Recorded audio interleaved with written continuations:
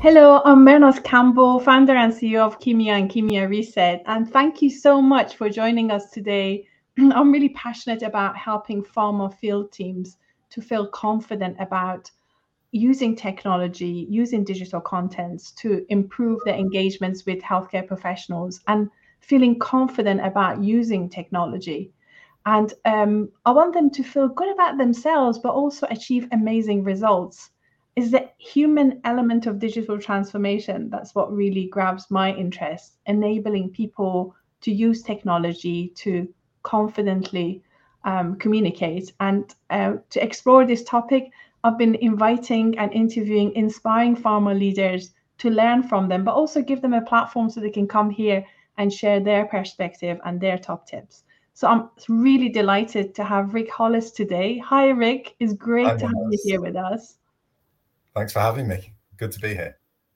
I'm so excited to have you here because before we go into asking you questions, I wanted to tell our audience a little bit about you and how we met. Uh, Many of you probably know Rick. He is a business and customer excellence director at Ipsen UK and Ireland. And he has 20 years of experience in pharma sales, pharma training, pharma marketing, and has become really focused on elevating the customer experience when engaging with pharma companies. Rick, as a director of business excellence, is working to deliver improved digital but also in-person customer interactions with huge impact. Um, when I think when I'm looking back when we met, it was probably June 2022, and we've not met in person yet, but we connected on LinkedIn initially. And I couldn't believe we haven't met in person. yeah, That really surprised me. about that, right? Yeah. I guess that's just the beauty of remote engagement. If you can communicate like naturally as you would if you were sitting in the room, you could create that feeling that you already know someone or met them. Absolutely. And it's really funny. Last week at the PM Awards, I met so many people that I've been chatting to, like James Harper, for ages, and people couldn't believe it was the first time we were meeting in person. So I've had the same at work a little bit, where I've been meeting with people and then suddenly you meet them face to face and you realize we've not actually met before. Like, it's all been virtual, and it surprises me. Yeah, it's great. yeah. And sometimes it's really surprising. Like, I remember the first time I met Paul Sims, I'm thinking, oh my God, you're so much taller than I anticipated you were. Yeah. So I remember the first time you and I met, like I saw you in action, was the Digital Pharma Unlocked. It was Right. November 2022. And I clearly remember James Harper was chairing it, and it was a panel discussion. You were there. Paul Sims was there, Liv and Adam. And I'll never forget, because Paul Sims just dropped a big bomb, and it was this like tumbleweed moment when he said, I think you were debating, is it like a death of the pharma rep, and he just shared the feedback from the general manager of one of the companies that it was just a complete eye opener. Do you remember that day? Right? I do. Not like Paul to be controversial, right? But yeah, he was purposely antagonistic, I think, in that one. And Yeah.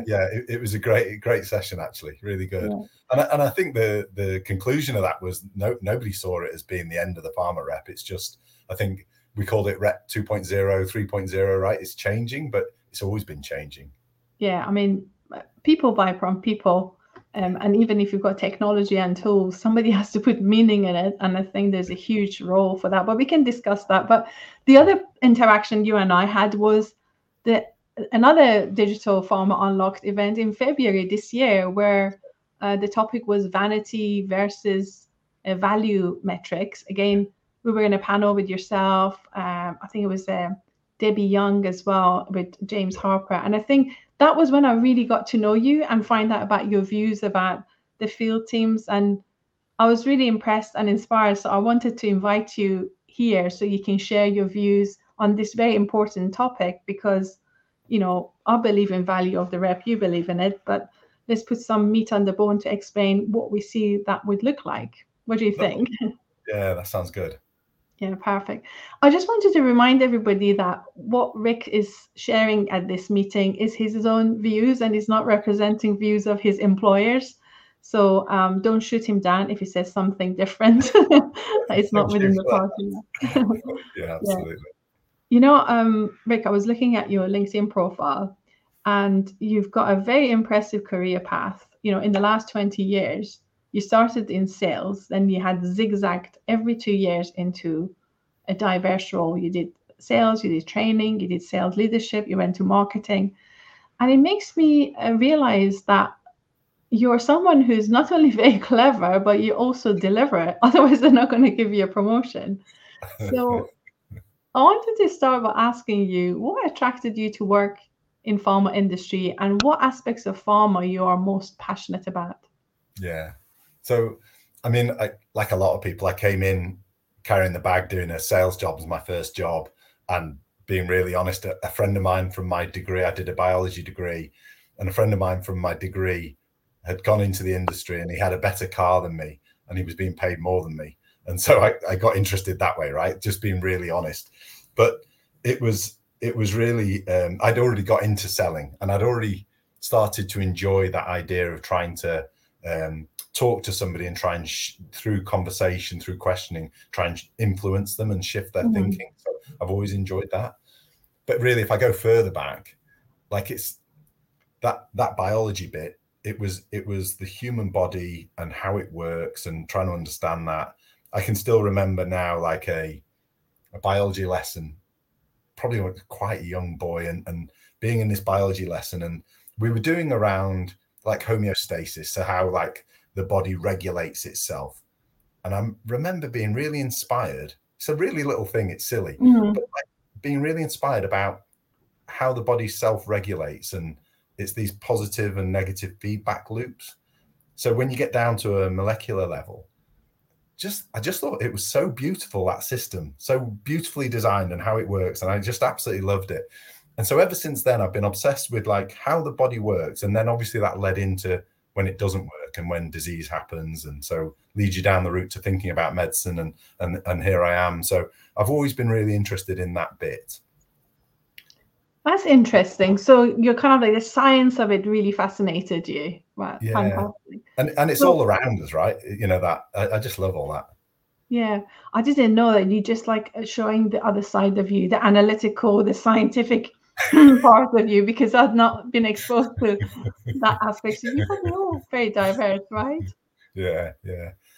But now I guess I don't really, I don't touch on the science bit too much, other than working in a company that's trying to create new medicines and that part of it. The bit that then I touched on around the trying to influence customers.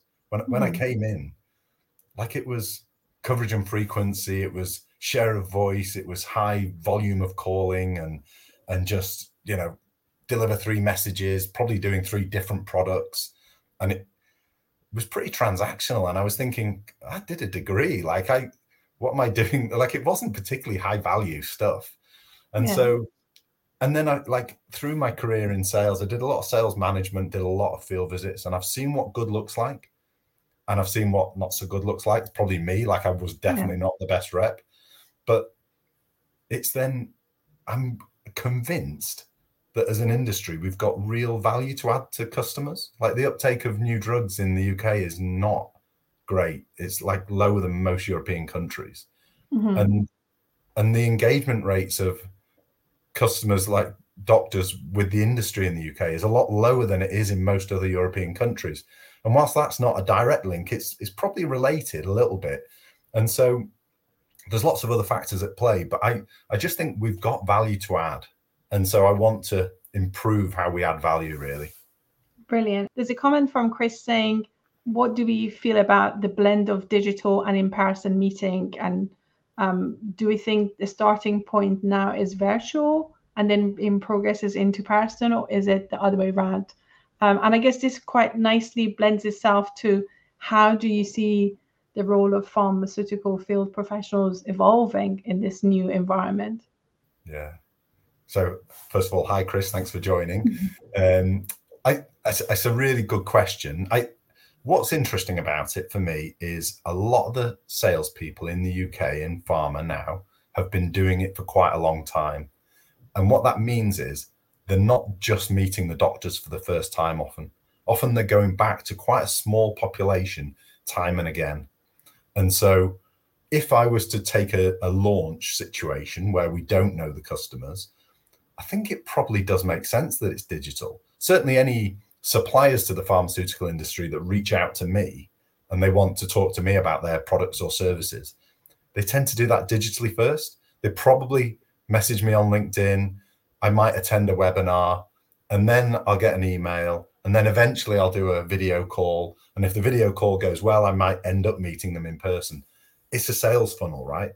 But it makes sense that some of the information is shared up front to see if I'm interested, to then commit to doing a meeting. So I think, yeah, the future probably is more digital first.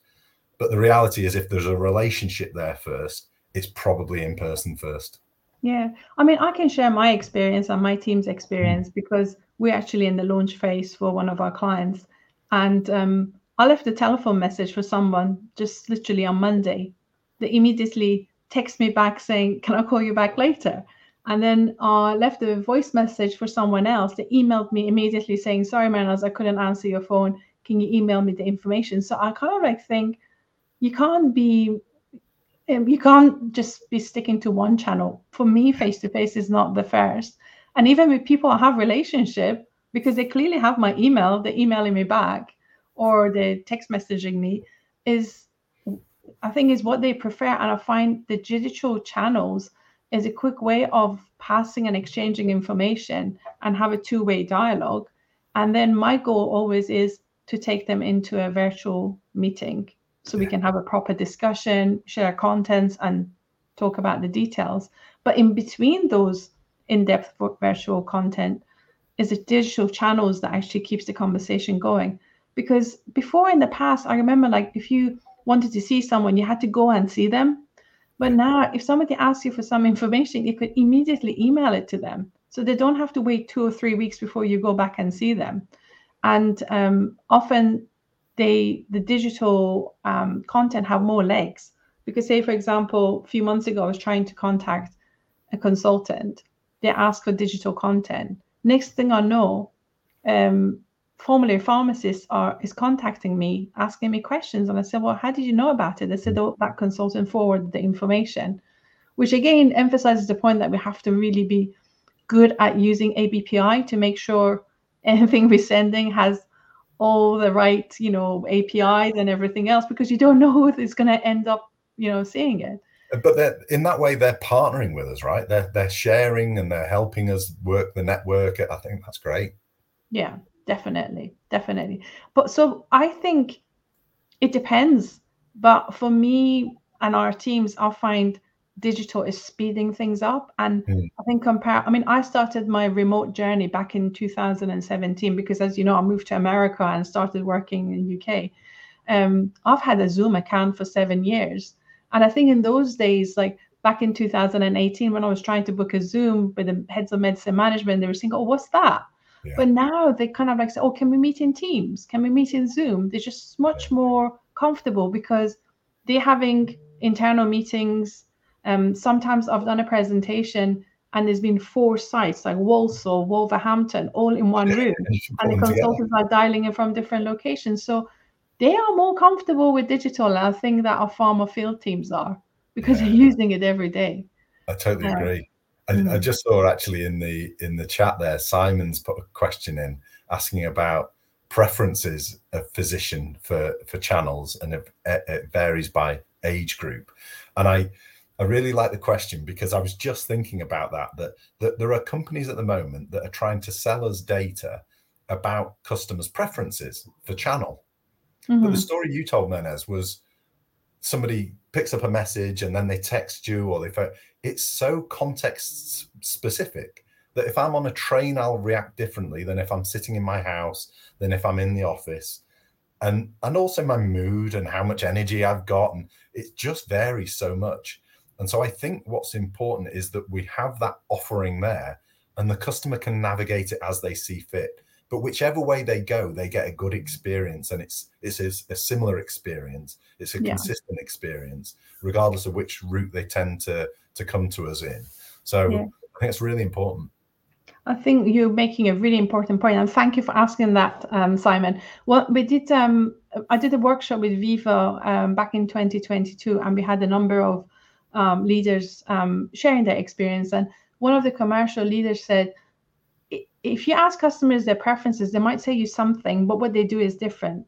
Absolutely. And he said, if you ask me whether I prefer watching Netflix or going to the cinema, I say I prefer going to the cinema. But if you ask me how many times I've been to the cinema in the last 12 months, I've not. I've been watching Netflix. And then in the same meeting, one of the IT experts in Middle East said, we actually did a survey. We asked HCPs to state their preference and capture it on the Viva system, so we knew what the preference were. And then we started like communicating via chat, via email, via other channels, and we observed their behavior. And he said the behavior was different to what they stated. And he said you really need to have a 360 view of customer preferences in reality, not what they say it is, to know. And it is fluid. Like they use all the channels depending on whether on the train, we're in the meeting, and what's the circumstances. But the question about the age is an interesting one. I was talking to this Cam in Canada, and she was in her late 50s. She said, in every generation, there are early adopters. Yes. Yeah. It's got nothing to do with your age. It's to do with your attitude. And when we did the research looking at, impact of training in increasing digital engagement, the person who had the biggest improvement was in their late 50s, because people in their 50s generally are good communicators, but they're not maybe au fait with using digital channels. Once they got their head around digital channels, they were just able to replicate the chemistry they used to create in a face-to-face online. And I think that's phenomenal. So I think the Gen Zs are more comfortable with digital channels because they've grown up with it, but it doesn't mean that older people can't do it. Yeah, I totally agree. It are the same as well. I think you're right. The younger generations, that they're being brought up with it, right? So they're sort of native, but it doesn't mean older generations can't do it. It's just, like you say, a lot of that is mindset for me. Yeah. Chris is making another comment here. It might be worthwhile talking about it. Chris says, do you think hiring field people who already know many of the key customers is the most important factor for launching success? Or do you feel that people with the right skills can build the right relationship? That's really interesting. Thank you for asking it, Chris. Yeah. I mean, I can give you my view. I think good people can build relationships, but it's got to be, the skills of building relationships mean that as long as you've got the value there to add, so they've got the right content, the right sort of product, and they've got the right value proposition, the relationship can come alongside that. The alternative is where they've already got the relationship. That relationship might exist, but if the value proposition isn't right, the relationship can maintain, but they haven't got a value to add. So yeah, for me, I think the skills probably come first. I totally agree with you. I think some people have relationship with HCPs that spans over 20 years, but they're just like more of a friendship. Yeah. But it's not necessarily going to sell their products. I think it's a value that engages customers. And I find, like, we were working in Scotland, and one of the clients said to us, can you pitch and do some work in England? And I said, well, I don't have a relationship in England, but they said, well, we like the way you do it in Scotland. And then I started engaging HCPs in England, and bear in mind I'm in America. And if the value proposition is right, you can speed that time it takes to build that trusting relationship.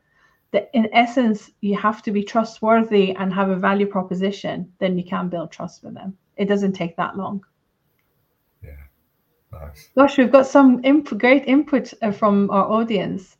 Colin, thank you for sharing. You're saying you're in your 50s and often leave your younger colleagues behind in your enthusiasm and approach. Yeah, great. Because it's not, attitude's got nothing to do with age. Yeah. It's more to do with your own mindset. And thank you for sharing it. That's lovely.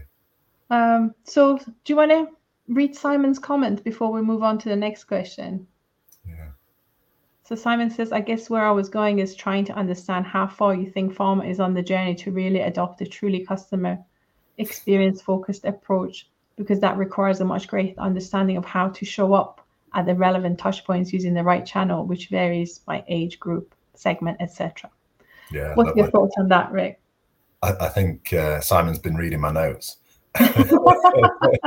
So this is exactly what I think about, right? So if I go back to when I first came into industry, and the feedback we'd get would be the amount of detail that a customer facing person would choose to put into a CRM system. And that would be typically, it'd be like the key messages that they shared with this named customer. Whereas now, with digital interaction, we can get so much more rich data back about who's seen what and how they've reacted, where they've clicked, how they're engaging with our content and our messaging. And what that means is we then have more data to react and give them more of what they want. And so I was thinking about it earlier when you were talking about the sort of feedback loop and your preferences around Netflix or cinema. And I was thinking, you're right. It's not just what they say; it's what we do, right? And yet in pharma, particularly in the UK, the number of engagements that we have with any one customer is so low that we've not got enough big data, rich data, to help us to really build a full picture. And so the more data we get, the easier it gets. But we've just got to start with what we've got.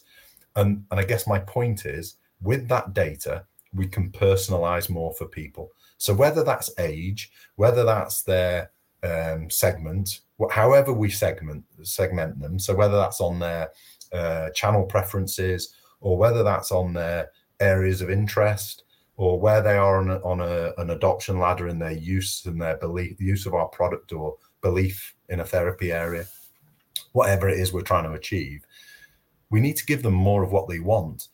The old-fashioned way is we told everybody the same thing. We had 3 key messages and everybody got the same thing. And actually, the more we can tailor it, the more the customer can pull on what we've got, rather than us just pushing it all at them. Yeah. And I think there's an interesting report, you might want to check it out, Simon, around, I think it was done by DT Consultancy, looking at customer excellence, customer experience.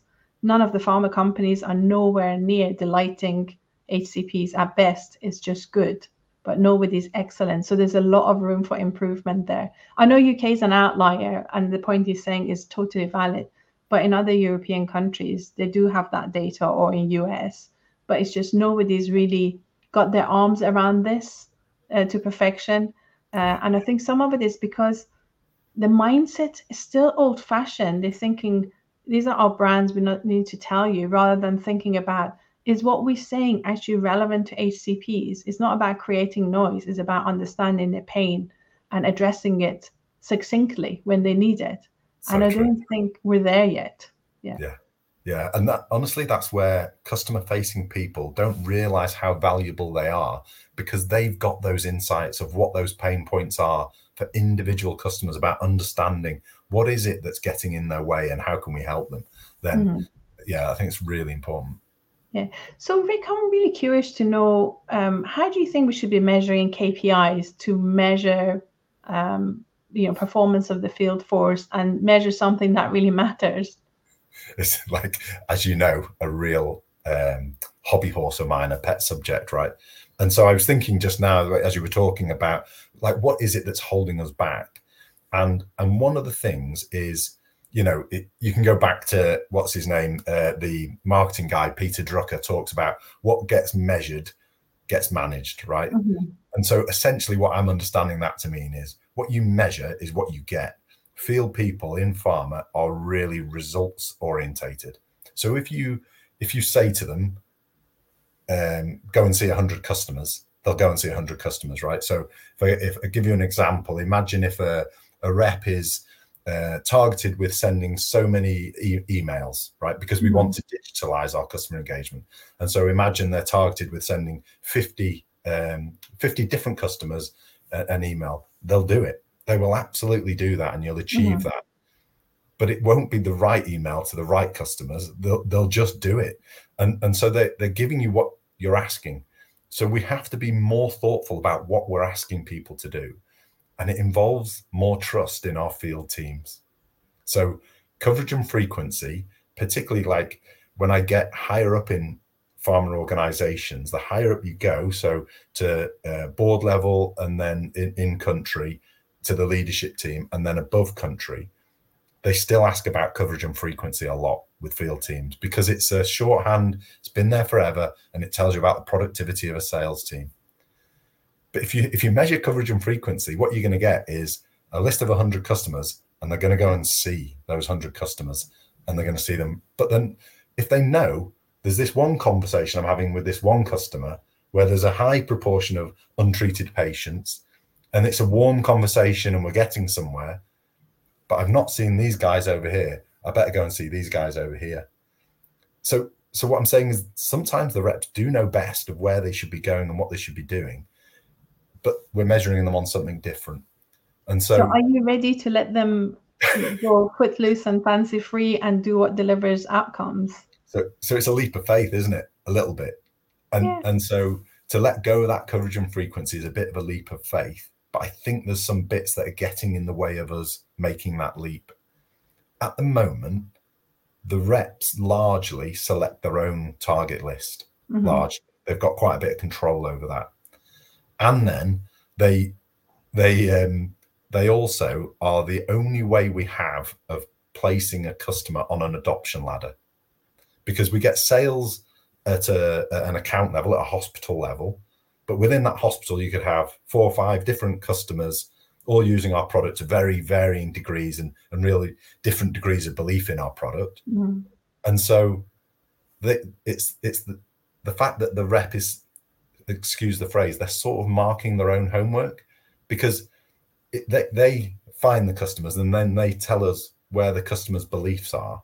Now, if we could do all of that in a data-led way and then just say to the reps, we know where the customer is on the adoption ladder due to these metrics, and we know which customers we want you to, and you just go and make it move. And however you think the best way of doing that is, go and do that. That's measuring what we really want them to do, which is shifting people's beliefs and behaviors. I just don't know how to do it yet. Yeah. Well, I mean, I was really lucky because I worked for Takeda as a RAD many moons ago. And we were very much treated like adults. You're a director. This is your marketing budget. This is your P&L.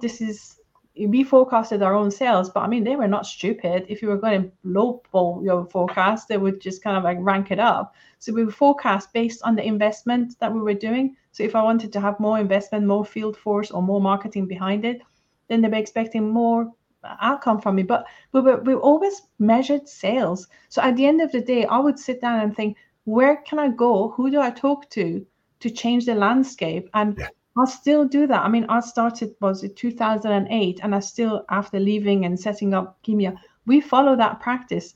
I honestly find, I mean, I work at market access and driving sales. In every ICB or health board, whether it's Wales or Scotland, there are few people who make the decision to change policy, and there are few people that actually implement that policy. And it's a smarter way of aligning to get NHS do the doing rather than us trying to do a lot of pull through. And if you identify those people and reach them and have the right value proposition, they want to work with pharma. I mean, in the past, we've had accounts with market share of like 10, 15%, and we grow it to 65, 70 in a matter of 18 months because we work in alignment with NHS. If the value proposition is right, you can engage them. But we don't measure coverage and frequency. Don't get me wrong, we don't sit there and do nothing. Activity comes when you're engaging with people. But then it's better to spend time to think, who is it you want to engage and what is it they're going to do, so you don't bark up the wrong tree. And I look at accounts behavior as well. Say, for example, if it's an account never done anything with any of the propositions that other companies have offered them, they're not going to do anything with mine either. So I just stay away from them. I just go and invest and plow in the fields where I'm going to grow, crop. And that's like customer facing people know that, like they know who's engaging with us and who isn't. And I'd much like that. Everyone has a better experience that way when we engage with, like, pushing on open doors, people that are willing to engage with us. The only thing I'd add to what you were saying, Mehrnaz, is that when you get that key engagement at the top, and then that implementation bit. I've seen it before in previous companies where we've had an excellent situation from the top, but then the NHS isn't able to drive that implementation themselves. So that, and it's making me think that at the moment my career is taking me more into sort of rare disease, where you've got a small group of clinicians who are really passionate about treating a rare disease, but then they're reliant on a big group of clinicians to refer through and send through those patients. And that's where we have to partner with them to actually go and find those patients. Yeah. NHS is really bad at joining the dots, and they still work in silos. I mean, we got a first time formulary position for a brand. It was instigated by medicine management. I'm talking to the specialists, they don't know about it. I talked to the 3 different specialists who meant to be prescribing it, they don't know about it. So I think what I find the field teams need to have 2 approaches. There's one approach for getting market access, but another approach for pull through. And pull through to me is excellence in execution. Just make sure all the bases, and that's where you need to spend a bit more marketing. Use multi-channels to communicate the same message through different channels. And that's where I think digital and face-to-face field team could actually marry up together and use several channels communicating the same message. That's when you can get increase in awareness and adoption.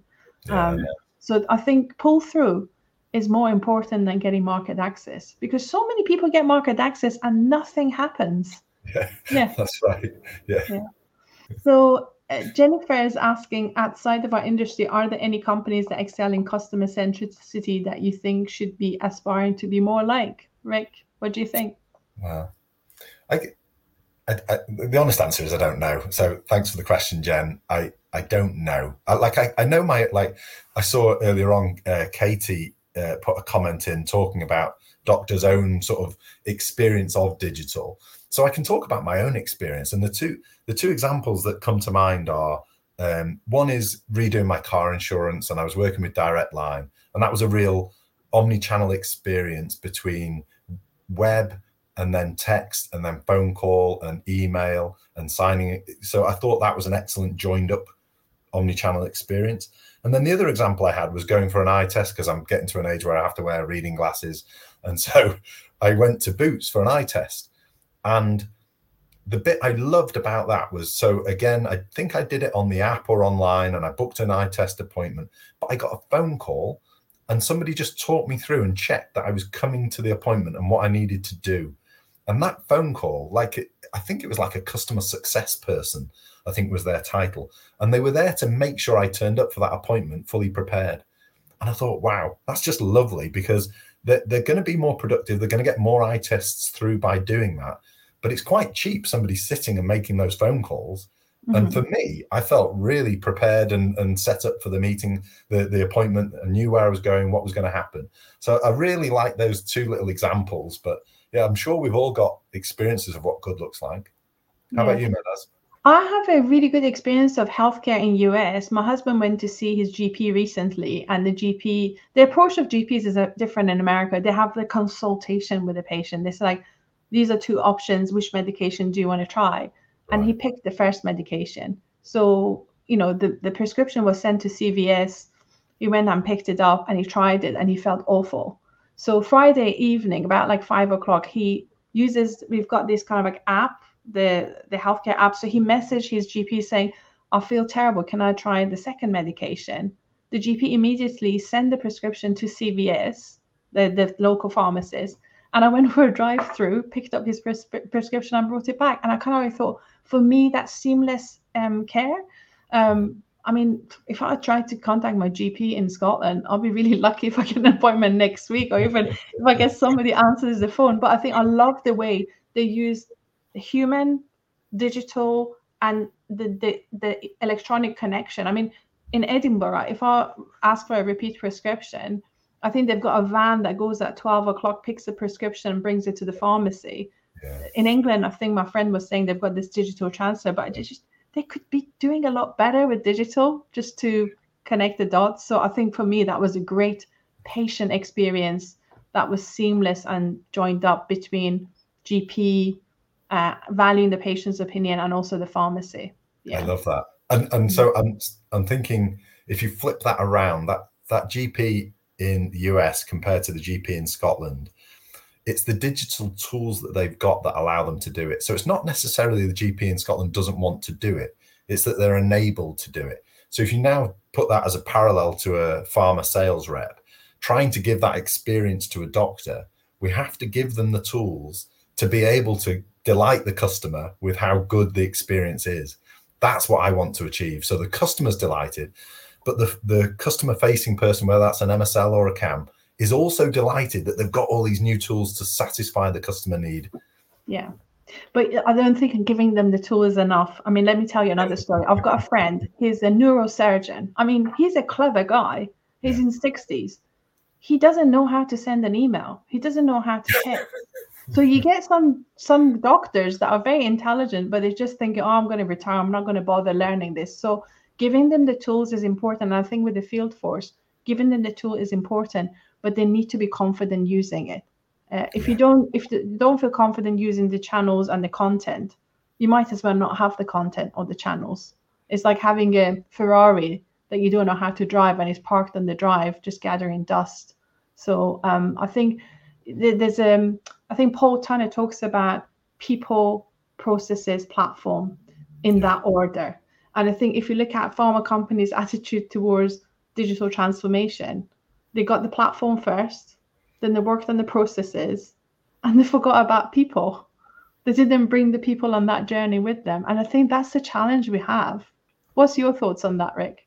I think we're guilty. I absolutely agree. I think we go system first, and then we talk about the process, right? And so we think about the people last. I think like sending an email, it's pretty intuitive, but actually, if you've been doing, and it's not saying people can't send an email. It's not really that. It's understanding the whole bigger picture and why and how it can look, rather than just seeing it as a standalone thing. Mm-hmm. So I totally agree with you. There's more work to be done on bringing people with us on that journey to understand what we're trying to achieve. So that's why I really like Jen's question where she talked about, what good looks like in other industries, because the more we can share the vision of what we're trying to achieve, then I think that's where field teams will begin to join the dots and actually start to show us how to do it, because they're the ones that know the customers best. Yeah. One thing, I've not asked you this before, but it just came up in the last 2 days. A couple of people mentioned it. It's to do with the budget, because with platform, there's people responsible for platform and there's a budget. With processes, content factory, there's marketeers with their budget for that. But for developing people, it's like it's an orphan there. Like, who's got the budget? You talk to training, they say, oh, the budget is with field force effectiveness. You talk to field force effectiveness, they say, oh, the budget is marketing. So who's got the budget and who's got the accountability to address the people issue, do you think, Rick? That's a really good question. Yeah, and there's not much budget against that. So I hold some of that budget in business excellence, but also I know that the brands also try to keep some money for developing their people as well. So it's messy. And I think part of the challenge of making omni-channel happen, we were talking about earlier on, what's holding us back, is often we're dealing with lots of different legacy systems that don't speak to each other. And so when we're trying to create this joined up experience for the customer, but we're working with one webinar platform over here, an email platform over here, maybe a different system over here for doing marketing-led emails, and like the whole thing is quite disjointed. So I think that is part of the challenge. Yeah, I think Vanita made a really good point. We were just exchanging emails. She said to me, global marketing teams hold the budget, but they're not involved in implementation. Affiliates are.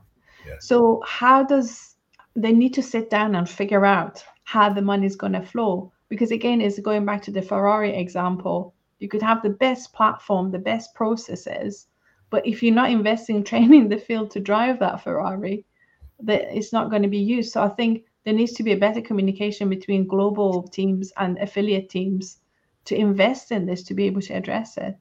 Do you agree?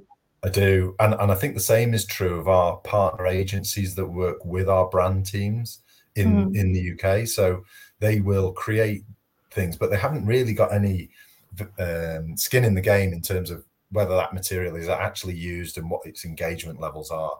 So I think that's where we need more partnership to say, is it actually achieving what we're trying to achieve? Yeah. So I think that is important. So you're a clever man. I mean, every 2 years you getting promotion and moving on to other things. You almost have a clever solution up your sleeve. So how do you plan to approach this in Ipsen? What's your cunning plan? I don't know is the honest answer. Like it is really difficult. I think the honest answer is making small incremental changes and just slowly trying to make things better than it was. Whilst I'm trying to do that, I know that the expectation is really high, and let's face it, the investment in digital is high. We're spending a lot of money, and people want to see results tomorrow. And so that is like an ongoing friction, I think, that we see of senior leaders saying, what's the results? How's omnichannel doing? Right. Yeah. And actually what I'm really interested in is building it properly for the future, to get it to work properly. And that takes time. So I think to satisfy both, what we need to do is get little projects to just work a bit better than they did. So when I say little projects, I'm thinking about small sequences of interactions where we can support one particular area around one particular message or piece of content, and build a better customer journey around that the customer just gets a better experience for that one little thing, and just show that worked. I think that's a big part of it. The other area, makes a lot of sense. And make sure you celebrate those little successes. Yeah. I think that's the top tip from Chris Mann. He says, celebrate every little success so you can feel good about it and build on it.